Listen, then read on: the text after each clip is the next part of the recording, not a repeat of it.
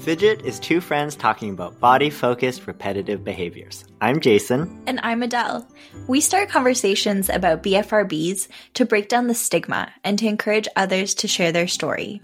My parents are telling me that it needs to heal, and I'm like, it'll heal by time. I don't, I can control it to a certain extent, but some days it's uncontrollable.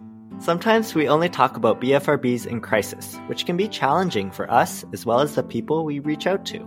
I have to catch it so soon because I find that it only goes in one direction, like it only gets worse. And it's so insidious with these things. But one of the tools that I'm really grateful that I got in recovery was like this really deep and very specific level of like self-awareness. What if we can normalize it in moments of calm and frame it as something that's part of our everyday life? It's normal and fine for somebody to not have hair or to wear hair and not think that it's anything out of the ordinary.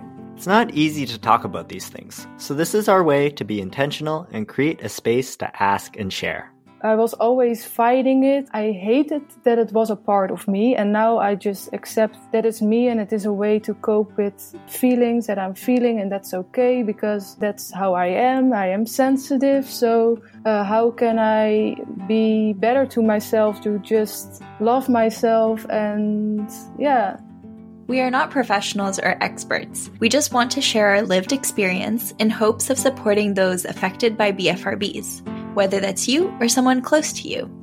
Fidget is a podcast for your BFRB toolbox. Come join us on Spotify, Apple, or anywhere you listen to podcasts.